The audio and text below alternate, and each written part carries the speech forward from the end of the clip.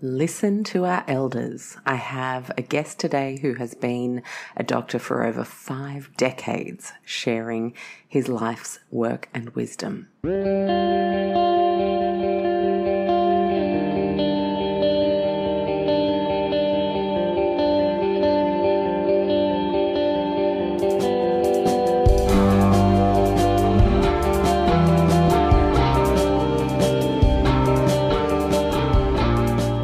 Hello and welcome to the Low Tox Life podcast. I'm Alex Stewart, your host, and today is show number 320. I can hardly believe it. It is wonderful to have you with me. Thank you so much for tuning in. I want to give a massive shout out to the people, especially who take the time to leave reviews and share shows that matter to you or that give you aha moments or gold of some kind with your friends, family, and social media communities. I can't tell you how much I appreciate it. It's wonderful to bring you a weekly show spanning all pillars of the low tox life, from food to body to home to mind, and of course, care for our beautiful planet Earth. This week, we have Dr. James Khong joining us, an 81-year-old retired physician who's talking to us about the key principles of thriving in an anxious world. He sees stress, or excess stress, of course, because stress can be good, eustress, for example. And of course, we talk about stress flexibility, but relentless high stress in the modern world is really what he sees to be one of the key driving factors of disease. And he's done so much in his career, everything from revolutionizing how an emergency medicine department ran, through to regional GP work, through to being the consultant GP for the Australian Ballet, through to having a near-death experience that actually caused him to bring in more of his Eastern roots into his Western practice to create a functional medicine approach decades ago, way before it was cool on Instagram. So I'm so excited to bring you my chat with James. And that will start in a little minute. Of course, we have a wonderful major sponsor this year, Oz Climate. I can't recommend the range enough, and I just want to focus on air purifiers for a little second this week, because I've had a few questions with people sharing air purifier brands that are just being kind of promoted on Instagram. So obviously just made in a factory somewhere. People whack a sales page together, a cart, tell you how fabulous it is, show you a few pretty pictures of a home with a good-looking filter in it. And I've been asked about 3 separate brands of that ilk this last couple of weeks. So I wanted to bring it up on the show because as I looked into each of these ad suggestions that people had popping up in their feeds, they say HEPA and, removing mold spores and all the things that people want to see. But when you dig a little deeper, you don't have the minimum that I recommend, the 4-stage or 5-stage, if you want Mac Daddy, filtration approach. And so for me, a lot of these good-looking filters being sold through ads on social media without a huge amount of experience as a business in filtration, more to kind of capture a trend of people wanting to clean up their indoor air because people are talking about it more these days. You often find that it's all style and not as much substance as you get when you purchase a Winix air purifier from Oz Climate. We have 10% off all year round, and they're compact. Their most basic one, which we have in our bedrooms, is a 4-stage filter, including true HEPA filtration. So that's a hospital grade HEPA filtration. So that for me is really where you want to get your small unit if you want a small unit, or if you're budget conscious and you need to go for a small unit, that would be what I'd be recommending. So the 4-stage compact air purifier is a really good looking little filter, gorgeous for studies, bedrooms, or smaller living spaces. And I highly, highly recommend. You could, of course, if you've got a larger home or if you've got pets, go with their big 5-stage units that are actually still reasonably compact and can tuck next to a couch or behind a couch quite easily, and they look nice. And then the one for pets actually has a dedicated separate pet filter. So those are the things you might want to explore as you're out there being served a whole bunch of ads on socials. Do your homework, because the Oz Climate Winix air purifiers are a minimum of 4-stage through to 5-stage, and they have the hospital grade true HEPA filtration, which is going to be covering a very wide variety of allergies, pets, viruses, bacteria, household odors, smoke from cooking, and of course mold. So your code is you get 10% off, and your code is LowToxLife at ozclimate.com.au. Thank you big time to them for being our major sponsor this year on the show. And now let's have this chat with the wonderful, wise Dr. James Khong. Enjoy. Hello, James. How are you? Greetings, Alex. I'm well. Thank you for inviting me to this podcast. Well, I'm very, very happy to have you here. I think when we have someone who has decided to leave a legacy through your book, and of course through your work over the decades as a GP and a TCM practitioner, it's always worth seeing what you have observed and how we can move forward for the better when it comes to human health. I want to ask you right up, you became an expert in stress reduction.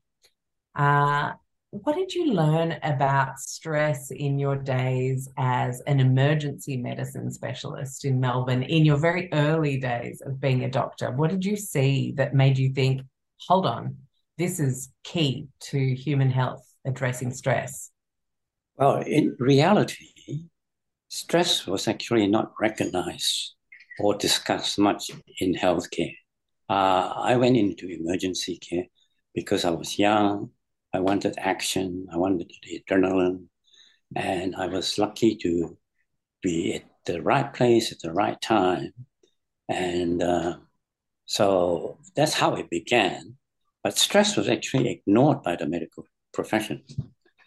Now, the main drive I had into emergency medicine was that when I graduated, the emergency departments of all public hospitals were staffed by the most junior, inexperienced doctors. Can you imagine that scenario? So the most inexperienced. I know this. I remember when my mum had a bit of a scare and she just wanted to go and make sure her heart was okay because something felt funny one day. We took her straight there, and who was there but one of the young men who had just the year before finished working for me in a pub, doing his residency in the ER. And I thought, oh my God, Stu's looking after my mum.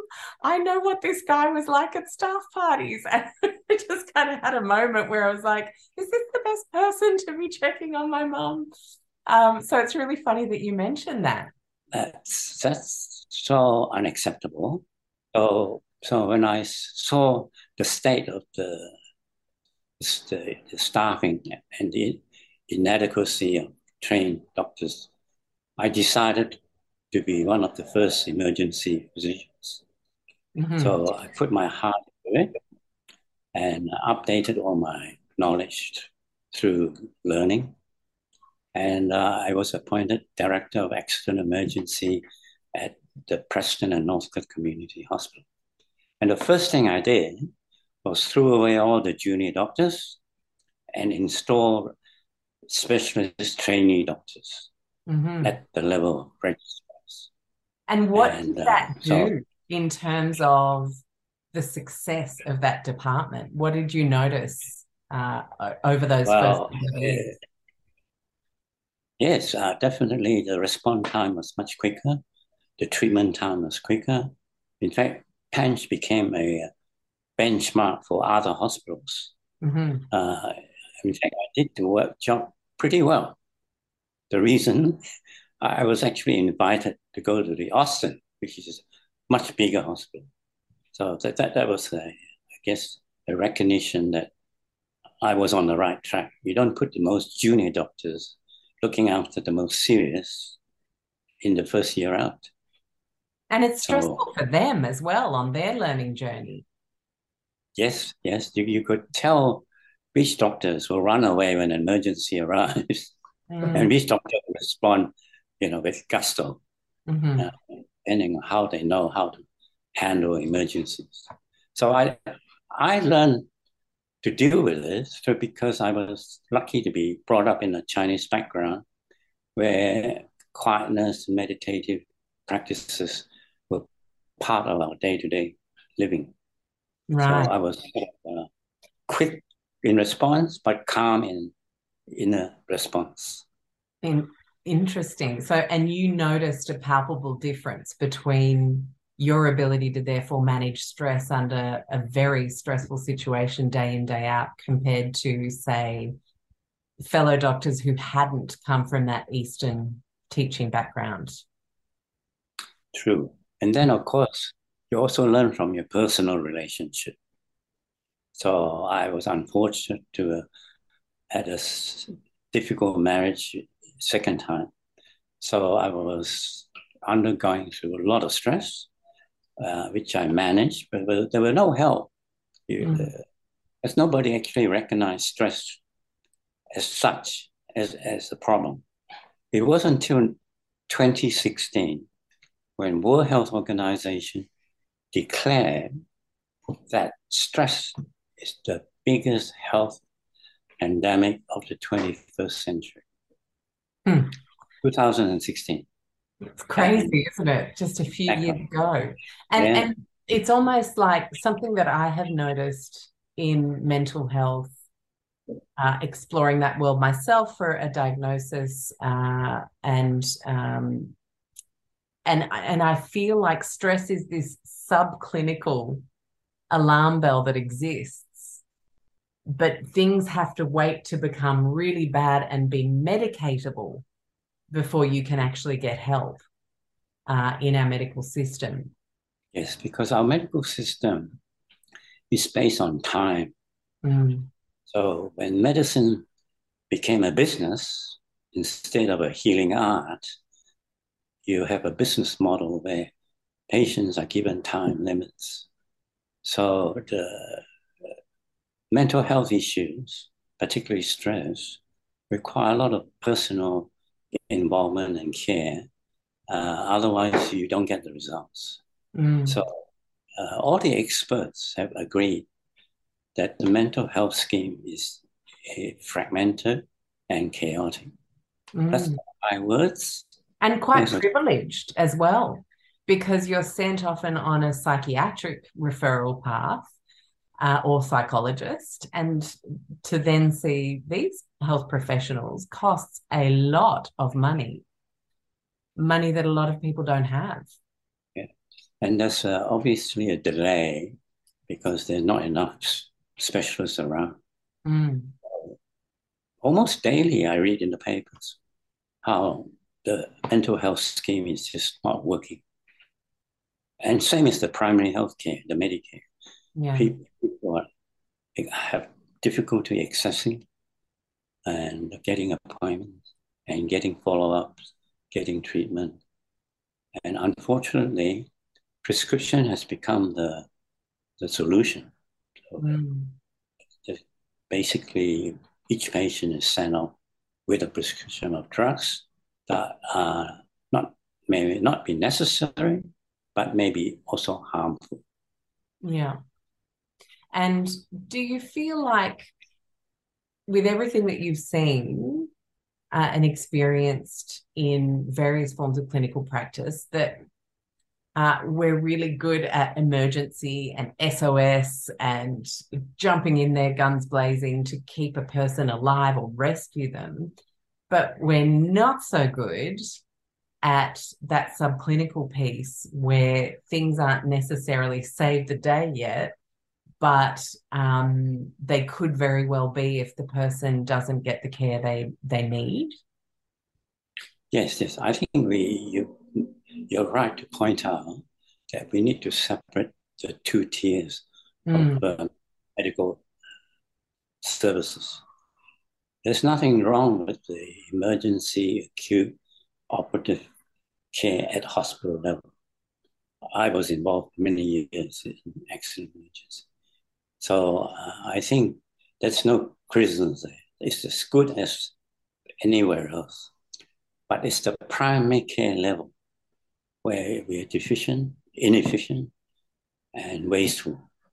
mm, Uh, that's the reason why chronic diseases are on the skyrocketing level.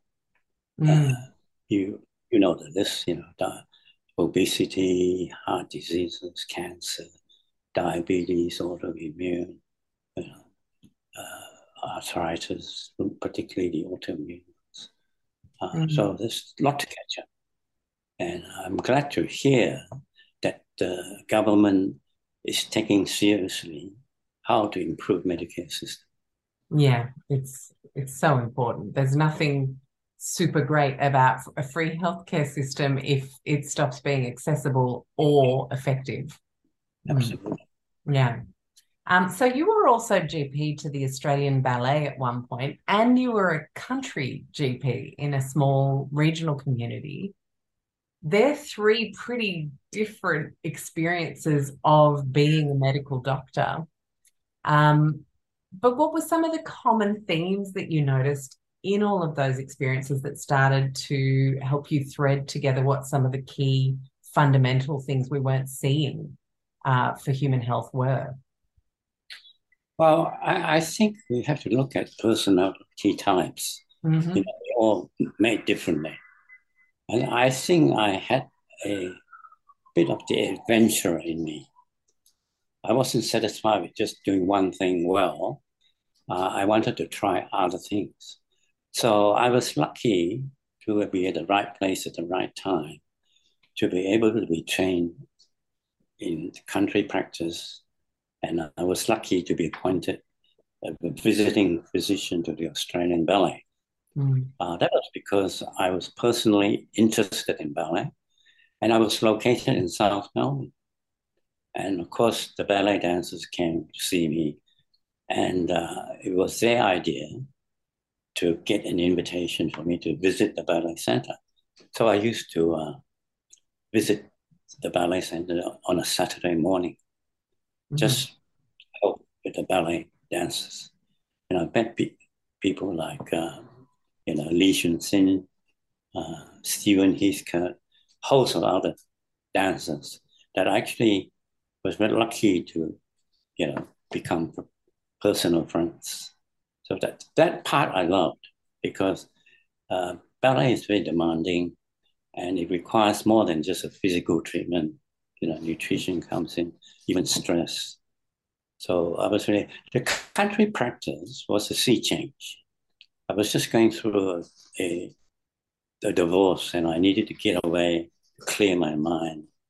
So I went down to Phillip Island and it was one of the best assignment I ever did. I delivered babies, I treated injuries, farmers, surfers. It was the most interesting part of my life. In fact, I loved the obstetrics the best. Having delivered so many babies, I sometimes often get hailed if I go to Phillip Island. Hi, Dr. Khong, you delivered me. It's a Aw, warm feeling. yeah, very special. And so I guess I'm interested to know then you experienced quite traditional dynamics, running an accident emergency, uh, you know, caring for athletes, looking after a country community. but you had an experience where something big happened personally, bigger than divorce, to change how you fundamentally practiced medicine. Do you feel like sharing that to see how, like, at what point did TCM not just become something that you knew a few things about growing up in that culture, but that you started to think, I need to bring Chinese medicine forward in everything that I do? That was actually a very long process. Mm. Uh, it started actually at Philippines. I inherited the medical practice there, and there were a large percentage of elderly people on many, many drugs. And I wasn't used to that working in the emergency department. So I used to go home quite puzzled. Patients are on a list of 8 to 12 drugs. And I asked myself, I don't even understand which drug is doing what function. Mm. So I decided to offer alternatives by self-learning because you can't tell someone I'm going to stop your medication Of because course. they'll feel insecure. They'll say, what are you going to do instead? So I actually decided to pack up my practice, employ some locums. I went to southern China in Hangzhou, studied TCM and acupuncture, so that when I came back, I was able to use the TCM to blend in with. It was a slow process because patients are often very reluctant to change. And about the personal crisis, I did have in 2003, a near-death experience. I was so overstressed, overworked, my immune system just collapsed. So I was in a serious condition at the Alfred Hospital. No one expected me to survive. It was very serious. I had multiple conditions. However, the thing that I guess got me through was the mind power. I had young daughters. I couldn't leave them. So they powered me, and I had two sons as well, my sisters. So the family and close friends inspired me, and that's when I learned there is a higher consciousness. I always tried to use my brain, but I found out that you can go above your normal limits. Your zone goes at a high level where you feel more empowered. And I'm using that right now every day because I'm 81 now. And you have lots of problems when you're 81. And so that was very inspiring. So when people ask me how you're feeling, I often just say, look, the body is weak at 81, but my mind is firing, high power. So I use that energy to propel me day to day. In fact, I've just finished writing my second book on the basis of the inspiration. Wow, fantastic. Um, I'd love to be being interviewed for podcasts when I'm 81. So I'm going to channel you as inspiration moving forward, Doctor. Um, okay, I have a question then on the Chinese medicine training you did. You bring it back, you've learnt a whole lot more, and then you see these conditions, anxiety, some patients with depression, um, other stress disorders, if you like. What does Chinese medicine say about stress and its various presentations, about depression? Maybe we separate them out and take each one by one. What did you feel that you had to offer with acupuncture and Chinese medicine herbs that you didn't have before? How did it play out? Well, actually, the Western method of treating anxiety, depression is actually harmful. Mm. So it was with frustration with the conventional drug-based treatment that made me move towards the, I guess, Eastern way, because that includes the Hindus, Ayurvedic medicine. So Lao Tzu was a Taoist philosopher you might have heard of. He made a famous quote that I still use regularly. You are depressed when you live in the past. You are anxious if you live in the future. You are at peace if you live for the moment. So a lot of depression comes from holding what I call emotional toxins from the past. People just can't let go of something that was hurtful. So, in Western medicine, do not try to uncover that. This gives you a pill. In fact, there are high-level academic professors at top American university who've come up with a statement that antidepressants do not work.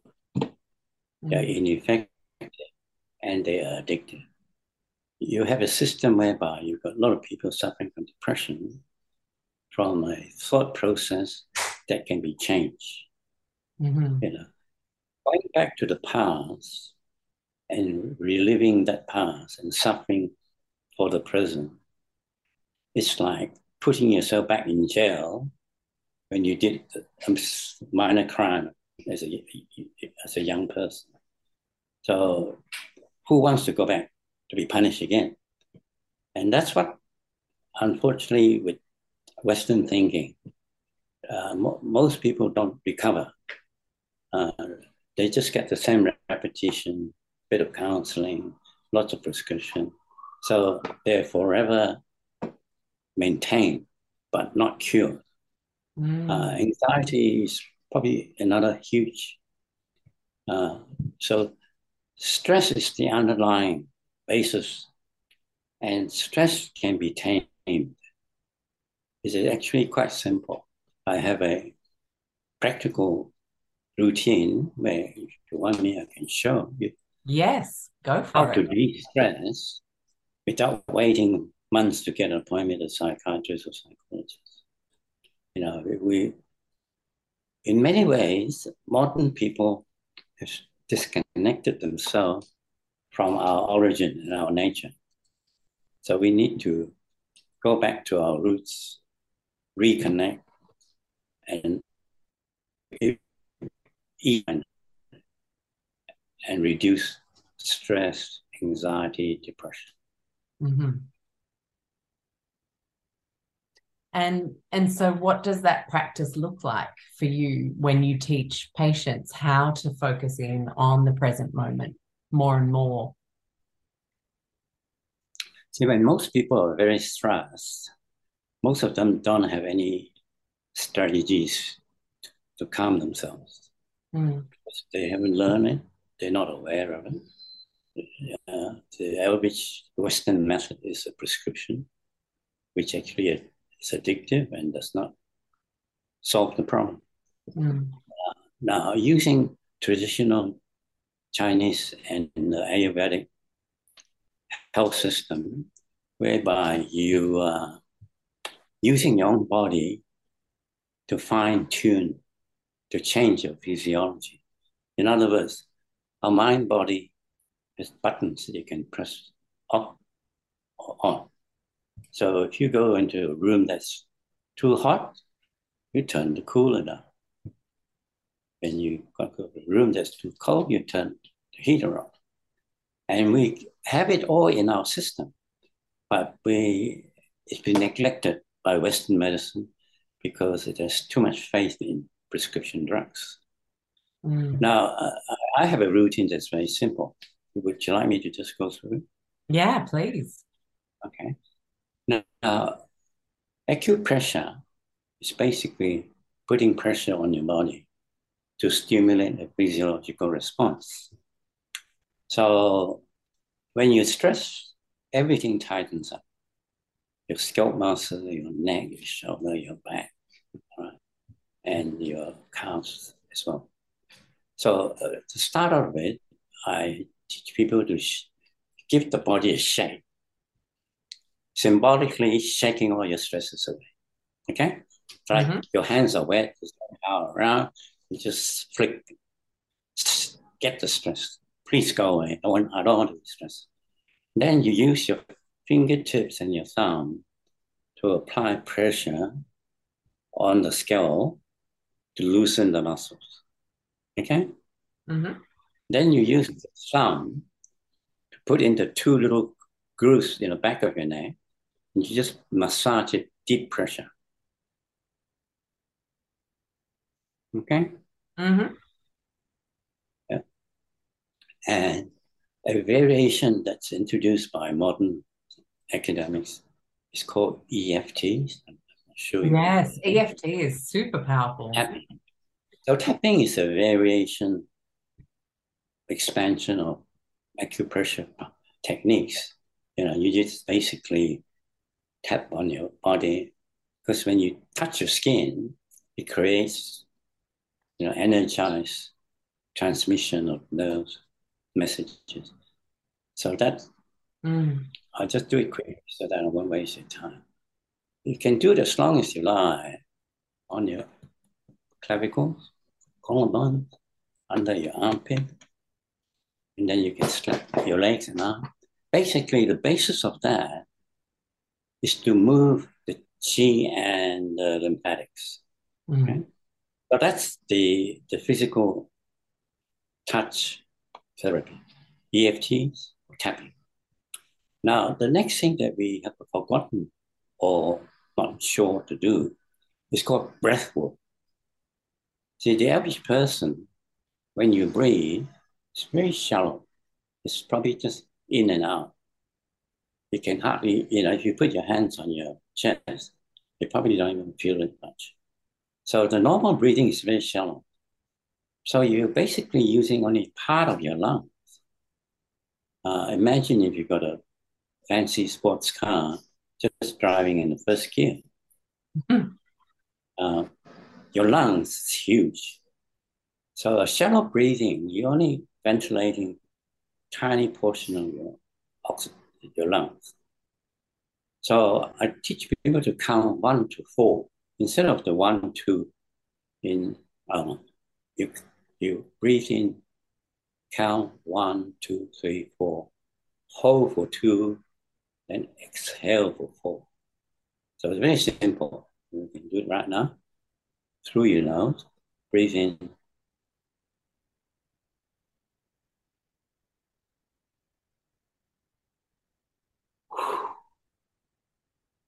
So 4 in, 2 hold, 4 out. 2 will reach halfway your lung capacity. 3 will reach about 3/4. 4 will ventilate the whole. So you've got reserve energy there that you don't normally use. The more you practice, the easier it will get. Okay?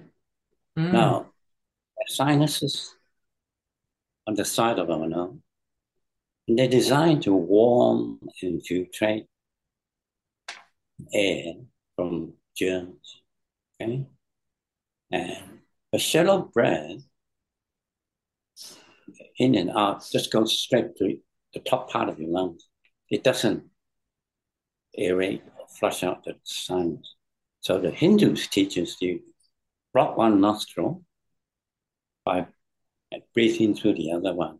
This will give you extra pressure to ventilate the sinus. So block one side and take a deep breath. Very good for people who have sinus problems, because one of the bases for sinus problems is blockage, stagnancy. So you repeat the other side, block one nose. So if you do that, you're going to warm the air, clean the sinuses. So that's now the other breathing again, it's called abdominal breathing or diaphragmatic breathing. Now, the reason for doing it is that part, the diaphragm, is supplied by the vagus nerve. Vagus nerve is the calming nerve, what I call rest and restore. See, our ancestors were sort of had a built-in mechanism called a fight or flight response, which is sympathetic, okay? And that makes you want to fight or run. But most physicians don't tell you there is the parasympathetic system that actually calms your nervous system, reduce your heart rate just by deep breathing and diaphragmatic. So with diaphragmatic breathing, when you breathe in, you bring the, the lower part of it inwards. Then when you breathe out, you push it out. So this way you are moving the diaphragm like a pump. Mm. And You're massaging the surrounding organs as well. yeah, Like it's yeah, actually really yeah. good for blood flow, lymphatics. You beat me to Sorry, John. it. So Mm. by moving the diaphragm, you're massaging the liver on the right side, gallbladder, and the spleen on the left side. You know, these are neglected because we live in a world where we sit more hours than we move, right? Mm. Uh, so that's just the breathing.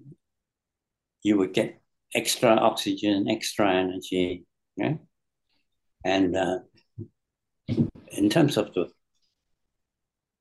the whole body, you just need a system to stretch every part, your head, your neck, your shoulders. This is good for the lymphatics. Mhm. Uh, you must do it regularly. So basically, if you want to summarize why so many people are not feeling good, is that they got a monkey mind, too much on the brain, and they don't move enough. They don't drink enough water. They don't eat the right foods, and they don't stretch or exercise, and they don't deal with the stress. So stress can be tamed by just a simple methods of modifying your body's physiological response. So next time you hear something bad and you're in a fight or flight mode, just say to yourself, you can change that. Just Mm. like you can change your speed limit. Huh? Yeah. So think of the power of using your own brain. So if there's one message to everyone, learn how to calm yourself. Yeah. Okay? My favorite thing that you just said is learn how to change the speed limit, learn how to go into a slow Yeah. zone. If you're in a freeway, you're driving 100, and you want to exit, you generally just slow down, go to the left, and out you go. So Mm. we can control our mind by learning how to control stress. So next time, don't panic when you're stressed.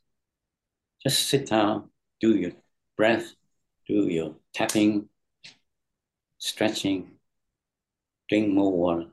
Now, there are other easy methods if you're at home. A cold shower is really good. I have one every night.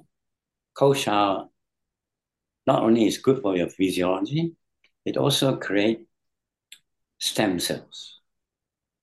And stem cells will repair damaged organs. And Wow. So we're not just cold showering for nervous system flexibility and for resilience and a bit of an immune boost, circulation boost, but we're encouraging the growth of stem cells. yes, yes, yes. Uh, I have proof of it myself. I Mhm. just recently cut my hair, but I had a very big bald patch here Yeah. for many years. I even went to get a quote from a hair transplant surgeon, charged 1 to 10,000 to transplant hair. Mhm. I got better ways of spending it than 10,000. Yeah. I read this article about stem cells from cold shower. So I started it. After 6 months, my hair grew back. And after 10 years of baldness. So Wow. I don't need to do a double blind study. I'm happy with the results. Good enough for me. So stem cells create stem cells, sorry, cold showers create stem cells, which will Hmm. help you heal and repair. Now, sleep is the next one we should talk about. Yes, A lot of please. people put too little emphasis on quality sleep. Hmm. Sleep has now been discovered. It's not just a resting period. It's the time your brain gets vacuumed and clean. They have this special lymphatic system in the brain called the lymphatics, and it works at nighttime when you're asleep. So it clears up all the dead debris, the dead cells. So sleep is crucial, not something that you can just say, oh, I just need 3, 4 hours. You hear Mm. people say that, oh, I only need 4 hours, boasting as if they're so tough. But that's stupid. You will need 8 to 9 hours every day. So, what about the people who hear that and say, well, that's all well and good, but I cannot either get to sleep or stay asleep? Uh, What do we do for these people? Because that's a lot of people. you look at the causative factors. There Mhm. are reasons, right? The temperature of the room has to be comfortable. The Mm. light should be very dark. You should turn off all the electronic gadgets because the EMFs will keep you awake. Yeah. Okay. Uh, you shouldn't have a full meal prior to bed. You shouldn't drink alcohol prior to bed or coffee. And Um, when you say shouldn't, how many hours do we want that window to be between the food and the sleep, ideally? Is it about 3 hours? That's what I've heard bandied about in the research and people sharing about sleep. Would you agree with 3 hours? More, less? well, in total, you need 8 to 9 hours. Oh no, Okay. I mean the gap between your meal and bedtime. What should that Oh, be? that 3, 4 hours is minimal. Mhm. Uh, so, in other words, don't eat late. So the British are onto something with their tea at 5 p.m., which so many people, like the French, I've got a French and a British background, and my British family would eat dinner very, very early. But my French family, they're eating dinner at 8:30, 9 o'clock. Yeah. Um, Well, a lot of this information is new. So okay. just because it's been traditional Mm, doesn't necessarily, sort of make it valid. So if you want good restful sleep that restore your brain, you've got to follow those rules. Yeah. yeah. Um, so yeah, certainly no coffee after lunch. Um, yeah, and don't overeat because the Chinese have a saying, eat till you're 75% full. Mm, Because it takes about 20 minutes for the stomach to tell the brain that it's full. So if you keep eating, you'll be over. hmm. And that's a huge burden on the digestive system to process all of that while your brain is saying, hold on, I need to do my cleanup. Stop.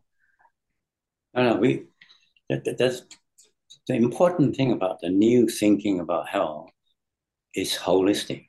We Mm, must look at all factors. Western medicine has been too specialized. It's treating a disease organ in a person, mm. not treating a person with a disease organ. It's quite different. Very different. If they're And very specialized, they neglect other factors, which mm, are yeah, absolutely. And so, I picked up on you saying the new way is holistic, but in a way it's the return to the right way, isn't it? Because if you look at all traditional medicine, we were always thinking holistically, and it was actually Western medicine that was the new way. you're spot on. Yeah. In fact, the change came with industrialization Yeah. uh, and I guess mass food production. When food came from the factory instead of from the earth, we started to see all the chronic diseases go up. Yeah. I mean, the research says that about 30% of the world's health problems could be solved with dietary change alone. I would say more than that. Yeah, wow. The, the, the, the basis of all new treatment, Mm. there's an old school of medical doctors in the States called functional physicians. Yes. They are treating the causes of diseases, not just treating the symptoms. Because when you're treating the symptom of a disease, you don't really treat the condition. Like diabetes is a good example. Conventional medicine just worry about the sugar. We just make sure the sugar levels are right, just treating that. But all the causes of that is forgotten. So you don't get cured. So Mm. you always have to come back for more prescription, uh, which is, I'm not blaming doctors. I think they're just being pressured by the system. And Mm. yeah, if you want to look at the big picture, the big pharma companies are like the drug lords. They supply the drugs. So the poor doctors and the pharmacists, they are the pushers and the victims of this drug trend are the patients. You know, uh, and they just trust what's given to them. But it's not a cure. It's just treating the symptom. Yeah. I worry too much that so many people are so addicted to so many drugs. The stats show that over 100,000, I think, died of opiate overdose in the States in the year 2020. So it doesn't make sense that you're trying to treat diseases to make you feel better, but in fact, it kills you.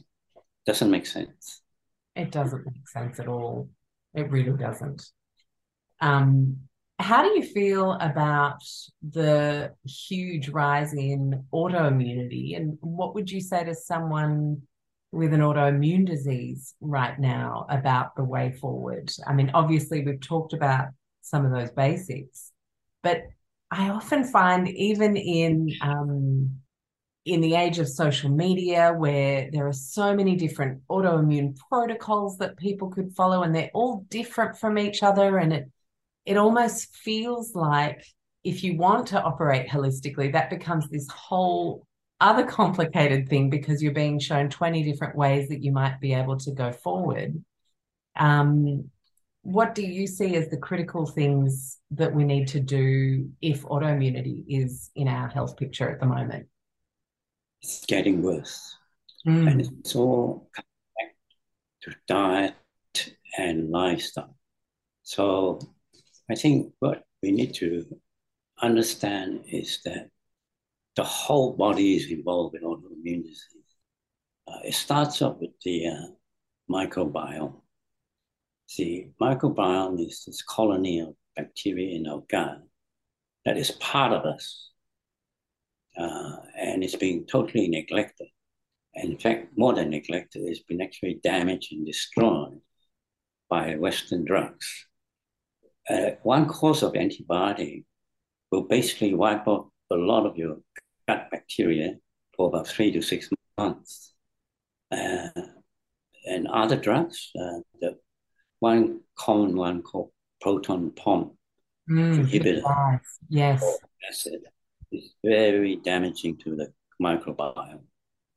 So the basis of autoimmune disease is that your microbiome is damaged and it's not being protected. So it creates a condition called leaky gut. Mm. You heard of it? Yes. So it allows substances that shouldn't go into your bloodstream an open passage. And this is the culprit for autoimmune diseases. Yeah. So in other words, if the microbiome were intact, protective, those substances won't get in the bloodstream and you won't get autoimmunity.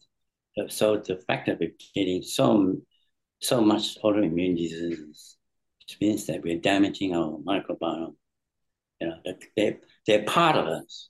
There are more microbiome than the Than human humans. cells. Yeah, at 10 to 1. And so One, the thing that confuses a lot of people, though, is the conflicting messages around what that great diet is to heal. Because, you know, one person's going to say cut out all grains, dairy, this and that. One person's going to say do an elimination diet. One person's going to say do my 30-day raw vegan cleanse. The next person's going to say, you have to go carnivore. And it is so confusing for people. Can we make it simpler? Very simple. Excellent. Basically, go for it. first thing to accept is that we are all different. So you can't have one diet that suits everybody. Forget that, right? We have to individualize each person. The main messages that come out from all the reading I've done is actually very simple. Number one, detox first. If you can buy organic or can afford organic, do organic, because that will reduce the toxins. And in your home, on your skin, all house products decrease the cosmetic toxins on your skin. So the main aim is to lower all toxins on your skin. And the type of foods that's healthy, that's good for you, is basically food from the earth. So all plants, vegetables, fruits, okay, are good. Seeds, nuts. So food from the earth, not from the factory. We don't drink enough water. It's very important. Most people are dehydrated. So make sure you drink your quota. Again, it's not a fixed volume, your size, your work, your sweating, your exercise. But make sure you're well hydrated. Simple rule is to look at your pee. If it's clear, it's usually good. If it's cloudy, it means you probably need more. Right? And your thirst. Learn to listen to your body. It tells you. Because in modern life, people are so busy, they forget to tune in. So I talk to all my organs. I really do. Really? No, you communicate. Yeah. Power is incredible. Okay, so plant food based. Now, things to avoid are sugar is the worst. I think sugar can be blamed for the obesity, the diabetes, the heart diseases. We don't need added sugar. Sugar also is the food that cancer loves. Cancer only survives on sugar. It doesn't like fats or proteins. So cut off all sugars. You get natural sugars from the food you eat, so you don't need to add sugar. Sugar feeds cancer. So everyone has cancer. It's just not shown up. Proliferating in people. Yeah. Yeah. But the accepted theory now is that cancer happens every day. But if your immune system is strong, detects it, kills it, and there's no problem. It won't become a problem when your immune system don't protect you. It's like a police force and gangsters. You know, if you've got a powerful police force, your crime rate is down. If you've got a powerful gangster rate and not enough police, crime rate is going to go up. So I think that's very important. So the food is actually quite simple. Now, everyone has allergies. If you're allergic to something, you avoid it. Right? That's random. There's no sense in it. You know. Other than that, you don't want too much salt because it creates water retention, increase high blood pressure. You don't want those unhealthy trans fats. Healthy fats are healthy, so don't avoid fats.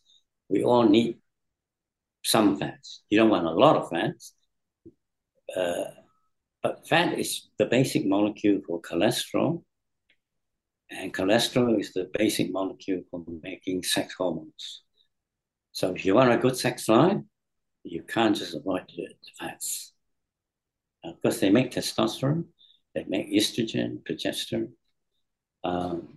So fats are fine, particularly olive oil is good, uh, and avocado is good. So, but avoid the trans fats, which are fats that's been burned up to a high temperature. Mm. Or Or the seed oils and the like. processed Yeah. to Mm. extend the life of the product. They are unhealthy.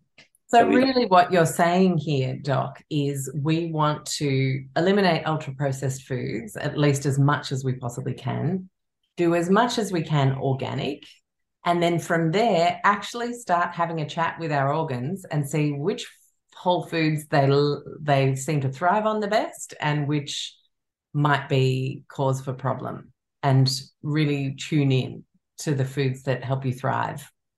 And there's a lot of information. Mm. Go to the farms, those hobby farms that sell fresh products. So don't go to the supermarket. So Yeah. basically, food from the earth, not from the factory. You don't want any packaged foods is full of poison. Mm. We're living in a very toxic world. In one American study, they took blood from the baby's cord, Mhm. umbilical cord, just at random. Guess how many toxins they found? Oh, I think it's in excess of 210 from memory. Over 200 Yeah. toxins in the baby's cord blood. Mm. Imagine what we have. So detox is a good one. So basically, alcohol used to be touted as healthy if you drink in moderation. It is actually not.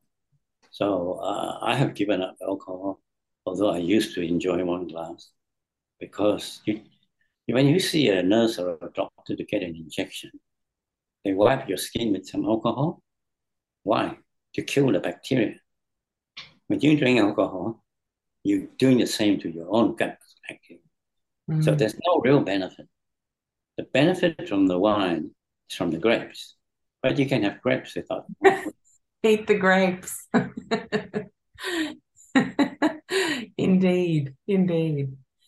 Um, so do you have faith there's got to be some sort of a turning point in medicine where we actually, because what we're seeing now is doctors who are cluing into this, the functional medicine community, uh, the holistic practitioners in naturopathy, Chinese medicine, nutrition, they've almost had to peel away as it's become more and more regulated, as it's become more and more narrow in focus towards medication as the solution, and become this alternative anti-community when really they're just passionate about root cause medicine and helping people get to the bottom of why we're so sick and vulnerable in the first place.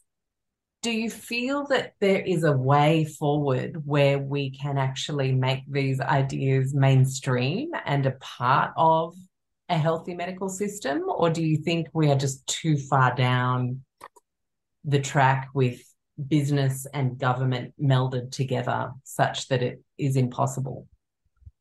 That's a big philosophical question. I know, right? But I like asking doctors because you guys are I'm the an ones. optimist, Yeah. and I like to believe uh, that the groundswell will be slow, but it will, because if you look at the past, things have changed gradually for the better. Mm. If you look at smoking rates that drop, uh, so and that's just from government action, commercial action. So how much gain, how quickly, I don't think I could even offer any answer there. But it has to come because the cost of current health system is not sustainable. Mm-mm. Yeah. Medicare is breaking down, mental health is breaking down. For example, if you look at one interesting stat. 50 years ago, President Nixon signed a act in Parliament or their Congress to find out the cause of cancer 50 years ago with trillions of dollars. 50 years later, our cancer rate is going up. So it had actually even been targeted by the government and research scientists. It couldn't find because they were on the wrong track. And even now, a lot of the cancer treatment is based on false information. Mainstream will tell you differently. But I know from stats and reports I've read that it's not gaining ground. Western approach to cancer is treating them after you got it, but not that keen to treat you how to stop getting it. And there are preventative measures. And what do you think are the most powerful preventative cancer measures? You mentioned sugar as probably your number one dietary. Anything else you wanted to help people focus in on there? About cancer? Well, a complete whole plant food diet is crucial. There's no shortcuts. You've got to eat your veggies and your fruit. There are certain groups of fruit that have been picked to be stronger against cancer. So the broccoli is very recommended. Cauliflower, onion, garlic, avocados, and there's a kernel from apricot seeds that's supposed to be very anti-cancer due to the existence of vitamin B18, I think. Apricot B18, did you say? Vitamin B18. It's just special. It comes from the apricot kernels, okay? I'm writing it and, down. Basically a good meditative mind is helpful because of the stress. Stress will make anything worse, cancers included, because it blocks the immune defense. So there are a lot of seeds and nuts are very good. Brazil nuts, good for selenium, right? And then you've got the hemp seeds, flax seeds, chia seeds. So you can do a lot. If you browse through the internet, you will actually find recorded cases of people cured from cancer, stage 3 or 4, from dietary supplements. One of the other big group of foods that are very anti-cancer is mushrooms. All types of mushrooms. Maitake, shiitake, reishi, they're all good. And turmeric is a very strong, potent spice to use. Ginseng, ginger. So there's a lot of help from the natural world. Drugs are over expensive for cancer. Most of them go up to hundreds of thousands of dollars that the average patient can't afford. And they don't really work.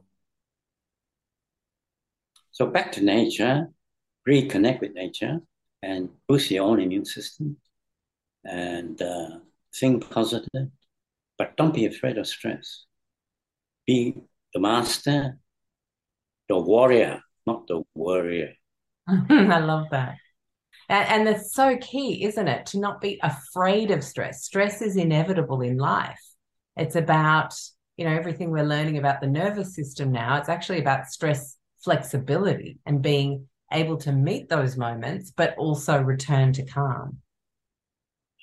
That's one of the quotes I like is you can't calm a storm, but you can calm your response to the storm. And the way I look at it is like in the ocean, on the surface, you have rough seas. That's the monkey mind that we all have. Right? But if you just think and say, well, I don't like this, I'm going to go somewhere else, and you dive downwards deeply, just remember that near the bottom of the ocean, how calm and peaceful that would be. We can all get there. We can all get there. All. Thank you so much, James, for sharing a little window into your life as a doctor and the things that you've brought in from personal experience, but also from exploring the best ways to support people. I'm excited you're writing a second book, but I do want to mention Pandemic Stress is your first book, which is a bit of a double entendre, isn't it, really? But there is just so much goodness in there, and I want to thank you for writing that as a beautiful way forward for people who do feel a little lost in this crazy modern world where there are so many mixed messages and we're not sure sometimes how to move forward in the simplest of ways. I really feel like this book helps us cut through every complicated aspect of how we might look after ourselves and keeps it abundantly simple and can do, which I'm very grateful for, because we need a whole lot more of that because people aren't well for the main, and we want to change that. So thank you for your work and for sharing that with us today on the show. Thank you for inviting me. It's been a pleasure. And that is today's show. Thank you so much for tuning in. A reminder, we have so many fantastic shows in our archives these days. If this particular topic was helpful to you, head over to lowtoxlife.com/podcast and click on the podcast directory, which gives you food, body, home, mind, and environmental health topics segmented so you can see all the shows that we've done in all of those areas and head straight to what you want. A reminder, we also have 10 fabulous e-courses that I've written with various doctors, naturopaths, health professionals and experts over the years to support you on your low tox journey, whether it's making daily swaps, getting ready to make babies, looking after your inflammation. You can hit the courses tab on lowtoxlife.com to explore those. And lastly, I would love to meet you on socials. Go and head over to @lowtoxlife on Instagram or find us on Facebook. It's always such a pleasure to chat and see how you guys are going when you share favorite shows and share them with your friends. I absolutely love that. A little reminder, of course, that all of our shows are not intended as medical advice. They are intended to open the minds and hearts of people and maybe help you explore something you hadn't considered yet, but please always check in with your health professional. And one last little request. If you have time to leave us a review wherever you listen to this podcast, that would just mean the world to me, because it helps us get out there and have other people have confidence that that thing they're considering pressing play on is absolutely worth it. I'll catch you for the next show you tune into. Thanks for joining me again. This is Alex Stewart, founder of Low Tox Life.